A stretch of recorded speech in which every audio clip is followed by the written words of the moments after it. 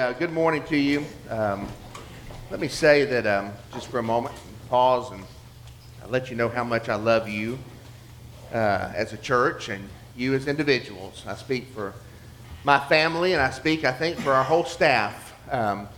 What a marvel it is to be a part of a church like this. And I know that often we come on Sunday mornings and relate in some official capacity, but I want you to know it warms my heart to be here on Sunday mornings, to be among you all, to hear you all, to see you loving one another.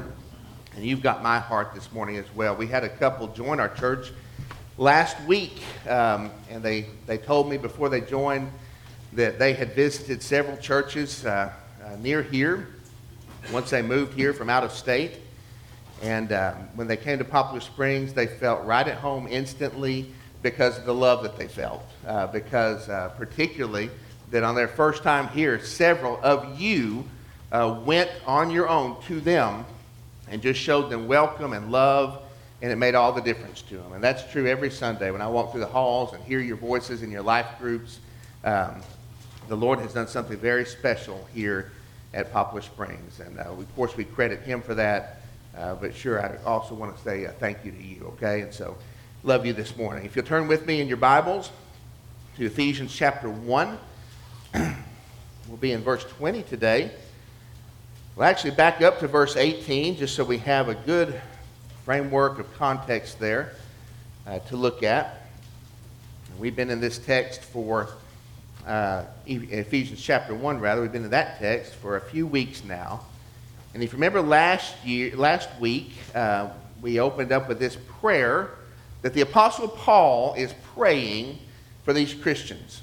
And whenever someone prays in the Bible, pay attention, because they could pray for anything.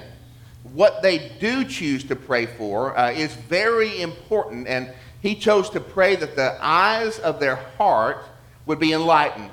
And you remember we talked about the hotel room. We talked about going into the dark room and not being able to see every shadowy corner and what's in the sink, and every rust stain in the bathtub and the Chef Boyardee streaks by the microwave. But when you get better light, you add some illumination, all that stuff comes clear, right? You're able to see that, and that's what the apostle has prayed for here, spiritually speaking, that they would realize the gift they've been given in Christ, and that the lights would turn on their heart to see all that means in every corner of the room, what the power of God, what it means for them, what the salvation of Jesus Christ holds for their life now. And certainly, yes, for the age to come. Certainly, yes, for that time when we're in glory or we meet Jesus, but especially for right now. He wants them to grow up into the realization, the application of what it means to be in Christ. And so we're going to move on to the lower parts of this section here, where he tells us this, that he wants us to remember a few things. He wants us to know what is the hope to which he has called us. What are the riches of his glorious inheritance in the saints, and what is the immeasurable greatness of his power toward us who believe. Now the first two he mentions and moves on, but the last one, power, he parks on for a moment. He unpacks for us what it means, what kind of power this is. And he ties it to the work of God in raising, exalting, and appointing Jesus Christ. And so that's what we're going to look at today. If you have your Bible, you'll want to turn there in your copy of God's Word. If you don't have one with you today, these words will be on the screen, and most of them. And if you don't have a copy of God's Word in your life, we don't want anyone leaving here without one, and so we have some on the table in the back just for you. Don't be afraid to pick those up if you need one, a good, reliable translation at no cost to you, just a gift from the heart of our church to you. Just how great is the power that we have access to as Christians. Let's read this together. The apostle's praying this. Having the eyes of your hearts enlightened, that you may know what is the hope to which he has called you, what are the riches, the bounty of his glorious inheritance in the saints, and what is the immeasurable greatness of his power toward us who believe, according to the working of his great might. Remember last week we talked about, 6 or 7 words that are just stacked on top of each other there to kind of heap up the sum of this power that's represented. And then he tells us in verse 20, speaking of this power, that he worked in Christ when he raised him from the dead and seated him at the right hand in the heavenly places, far above all rule and authority and power and dominion, and above every name that is named, not only in this age, but in the age to come. And he put all things, how many things? All things, under his feet, and gave him as head over all things to the church, which is his body. The church is his body, the fullness of him who fills all in all. We're going to see how great the power of God is toward his believers today. We're going to see it in 3 ways. The first is this. The power that God wants us to know and to experience, to apply and appropriate in this life is the same power that raised Jesus. This is the same power that raised Jesus from the grave. This is the power, verse 20 says, that he worked in Christ Jesus when he raised him from the dead. That is an unquestionably ultimate power. The question here might be, well, that's good that God is powerful, but how do I know he's powerful enough for me? If I place the weight of my life on him, if I give him my faith and my belief, if I sacrifice, if I let it cost me, if I lead my children this way, if I approach my profession this way, if I stake my claim on what he has said against a culture that is against me, how do I know that God has the power to get me through? And how do I know that there's not some greater power that is going to undo what God has done? I thought of this week. I was playing with the kids once on vacation, and when I was a kid, a friend of mine got an inheritance in high school, got a big inheritance, and he bought a brand new Ford F-150, 1994, brand new Ford F-150. That's not it, but later on, I thought that was the coolest thing. I mean, it was red, and he decked it out just like Geo does, and he made it all his own, and I thought that's awesome until I saw an F-250. I thought those exist, you know.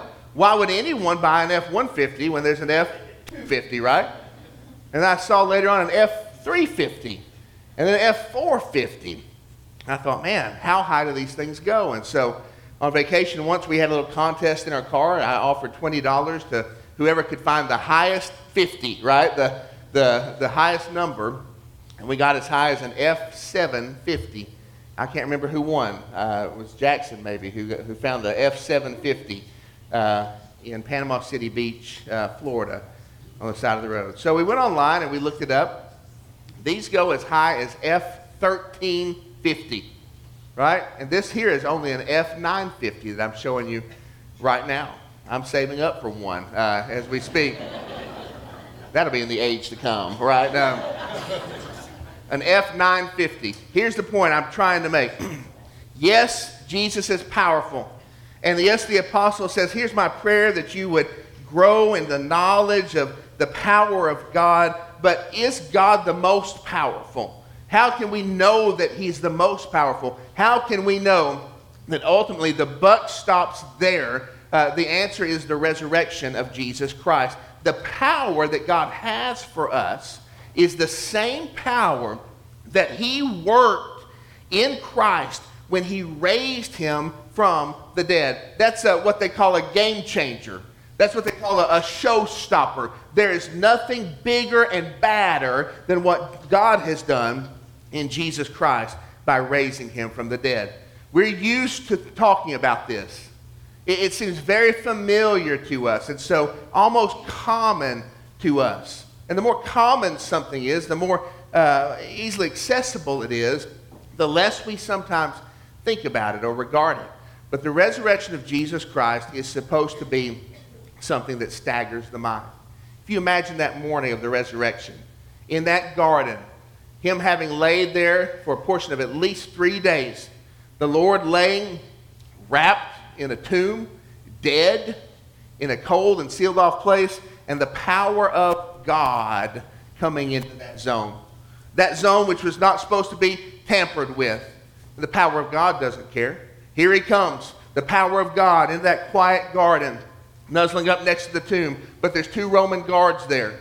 The power of God has no trouble setting them aside. I mean, just freezing them in fright and muting and stifling the power of that empire that stood there. Is nothing for God. And there's a seal placed on the tomb. The authority and the vestiges of all the power of that mighty Roman government, the power of God has no problem violating that. The power of God has no problem rolling away that heavy stone and going into that forbidden place and looking into the face of death and saying, give him up.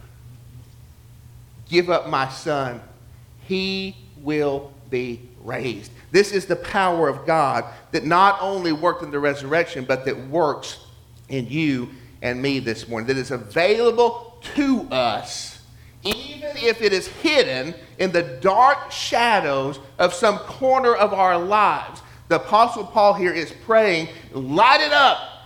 Look over here, showcase what God can do, and let that become a real part of your life. This is the same power that raised Christ from the grave. That means we can have peace this morning. That means all the things that we want to cling to and clamor for and spend our lives doing and hoping for, that we could have power. We don't have to do that anymore. God has all the power. That means we can have confidence when God calls us to the mission field. We say, Lord, this is scary. Lord, I don't know if I can get, I don't know if something might happen to me. God knows, and he's got the power to provide and to take care of you. God, I don't know if I can forgive from this. God, I don't know if I can trust you when my heart has been hurt so many times. God has the power that you can rely on him. He has all power. We have peace and we have confidence through what God has done in Jesus Christ. What more do we need when Jesus is raised from the dead? And I mean that this morning. I really mean that. Ask you, what more do I need when Jesus is raised from the dead? What if this relationship doesn't work out? Jesus is raised from the dead.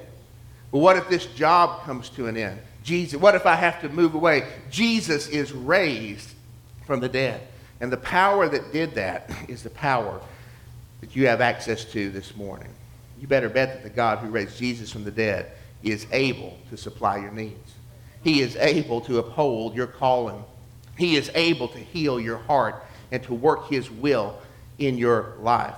We can stop seeking it elsewhere because Jesus lives. And so the power that raised Jesus is available to you and me. But this is also the same power that exalted Jesus. We talk about the exaltation of Jesus kind of on the opposite end of the incarnation of Jesus. You know what the incarnation is. That's when he came to earth and took on flesh. The word carnate means meat. If you go to the Mexican restaurant and say, I want it con carne, what does that mean? With meat, right? Lots of meat. Put the meat on. Cheese too. I mean, all of that. You want it with the meat. When Jesus became incarnate, it means he put on the meat. He put on the flesh and came to the earth to be our Savior. But the exaltation is different than the incarnation. The exaltation is when after his crucifixion and resurrection, God exalted him. God restored him. He ascended to be with God and was seated back on his rightful throne where he belonged forever. By the miraculous power of God, he was restored to his rightful and eternal place of ruling dominion over all things. And it's significant here what he is doing now that he's been exalted. Look at it with me if you will. He's exalted because God took him and seated him at his right hand. What's Jesus doing? He's at the right hand of God. That's a place of authority and honor, of power and joy. what it means is equality with God the Father. Jesus is back where he was eternally in a ruling place of authority. He's there at God's right hand, not his left hand, not behind God, not lower than God. He's right there seated in this prized position where he belongs. That's what he's doing there. He's at God's right hand. Secondly, he's sitting. That means he's finished, right? His work is done. His saving work for you and me is not only finished, it is complete. There's nothing left to be done in order to bring salvation to us. Jesus, his work is complete toward us. And lastly, I want to see here what he's not doing. If you look at other scenes in Scripture of the throne room of God, you look to Isaiah or you look to the Revelation, you'll see there are other depictions of this same space. And right there, in every moment, you'll see that people are doing a few things. They're bowing, right? They're falling. They're kneeling. Sometimes they're throwing crowns, right, at the throne of Jesus, right? They're hiding their faces in Isaiah.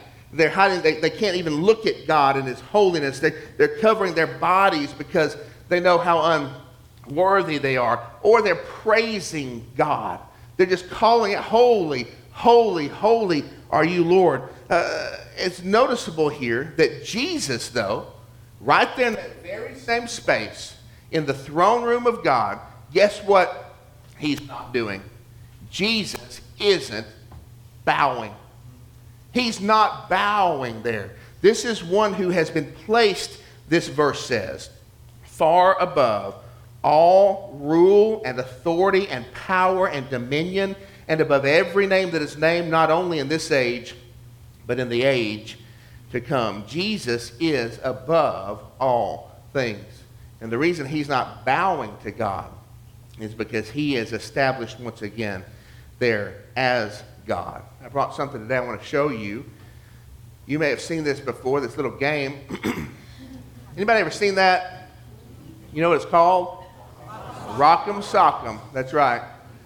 I've seen that. I never played this game, but I've seen it from time to time.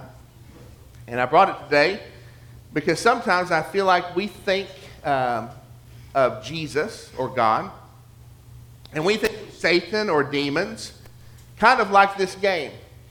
That they're two divine or supernatural forces battling it out, and God's the good side, and he's powerful and supernatural and divine. But of course, Satan's the other side, and he's powerful and supernatural and divine, and more or less they're on equal footing.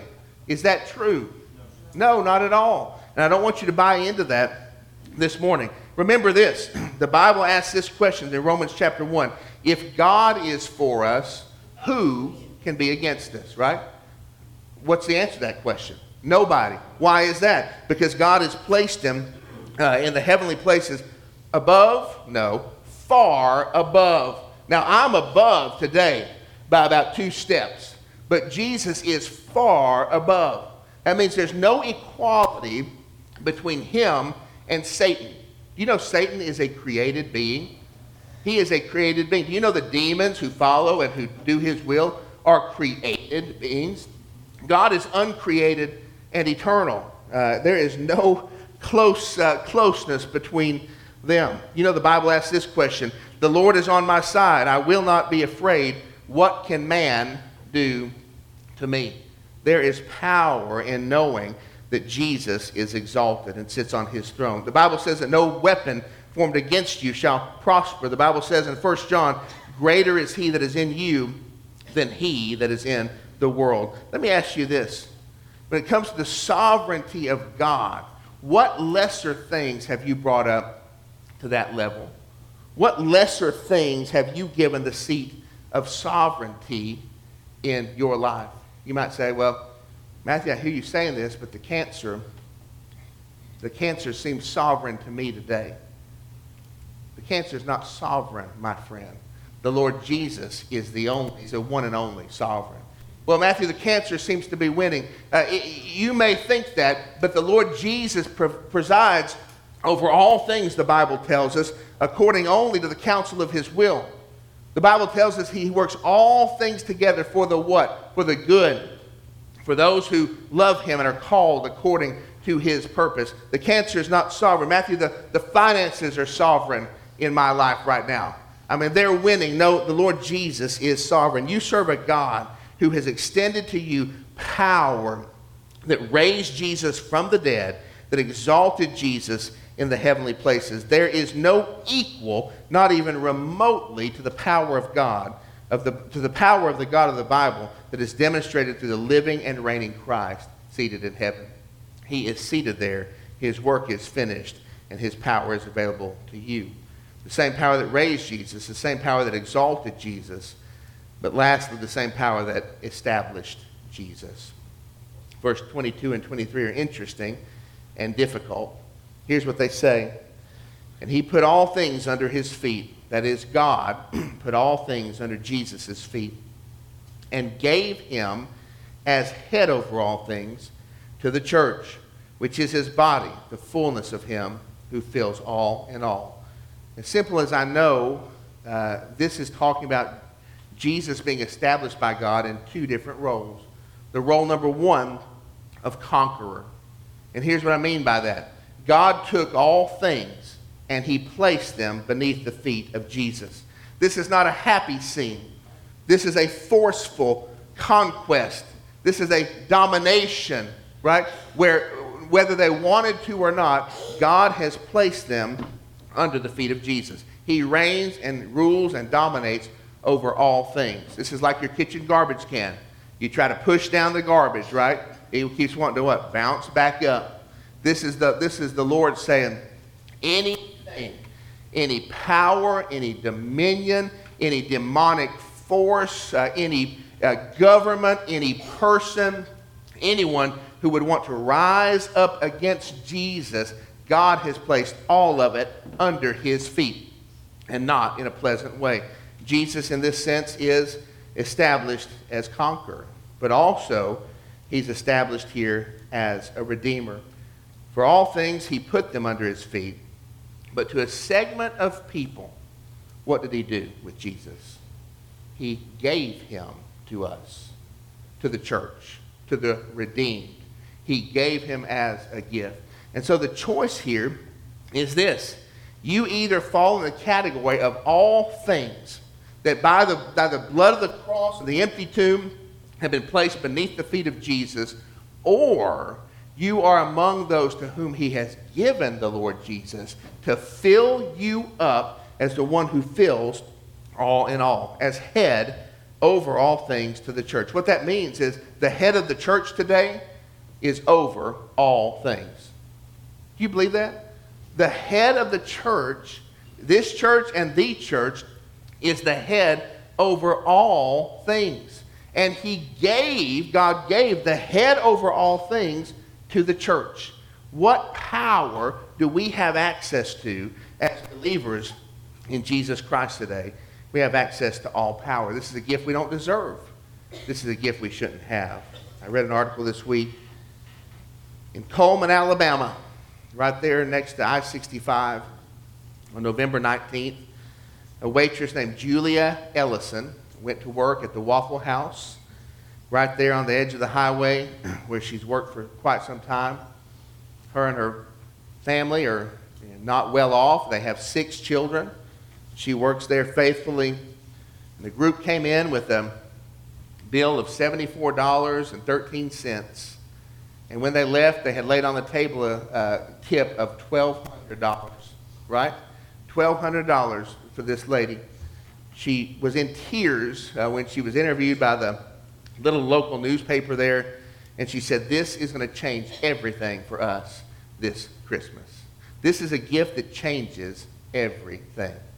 God took the reigning Lord Jesus and gave him to us as a gift. Didn't he do that at Christmas? I mean, isn't that a plan that staggers the mind? That the Lord of all creation would come and lay himself in a manger and go to a cross for our salvation. And once exalted and risen and seated in power, the Lord says, to my church, to the redeemed of God, to those who have believed in his name, guess what? I give this Jesus to you as head over all things. We have access to incredible power through Jesus. What role does Jesus occupy today in your life? I mean, we've described him in grand terms today. What role does he occupy in your life? Or are there other things that are above him, practically speaking, in your day-to-day walk? Are there those things that you know are of more value and importance, and those are your go-to strengths and comforts and peace? All of that is wrapped up not in the Lord Jesus, but in someone else. What role does he have in your life? He came to save. He came to be the source of everything we need and to enlist us in the mission of his work in the gospel. Does that sound like the life that we're living today? I want to ask you a question as we close, just for your own examination for a moment. Have you opened your life to the power of God this morning? Or are there corridors filled with other things? I want to put to you today that there's no better time than Christmas for you to turn your life over to Jesus. What does that mean? If you have never been saved this morning, today might be a great time for you to come for the first time to place your life in Jesus' hands, to let him know that you want a Savior, that you believe in him, to repent of your sins, and to trust him for the first time. He has the power to do that. In fact, the whole plan of God is behind him taking you out of darkness and bringing you into his marvelous light, making you a son or a daughter of the King. He has the power to do that this morning. The Bible says about Jesus' birth that it happened in the fullness of time. In fact, it says it just this way: but when the fullness of time had come, God sent forth his Son, born of a woman. Maybe today this is the fullness of time for you. Maybe this is your day to invite God's power to fill up the spaces of your being and make all the difference to who you are. What are you trusting this Christmas? If you're a believer in Jesus Christ already, what are you placing your life in today? Is the power of God hidden somewhere in a dark corner? Yes, it's there, and yes, I guess you've received it, but it really isn't making a difference to you. Or is it something that you're appropriating for his glory? Let me pray for you.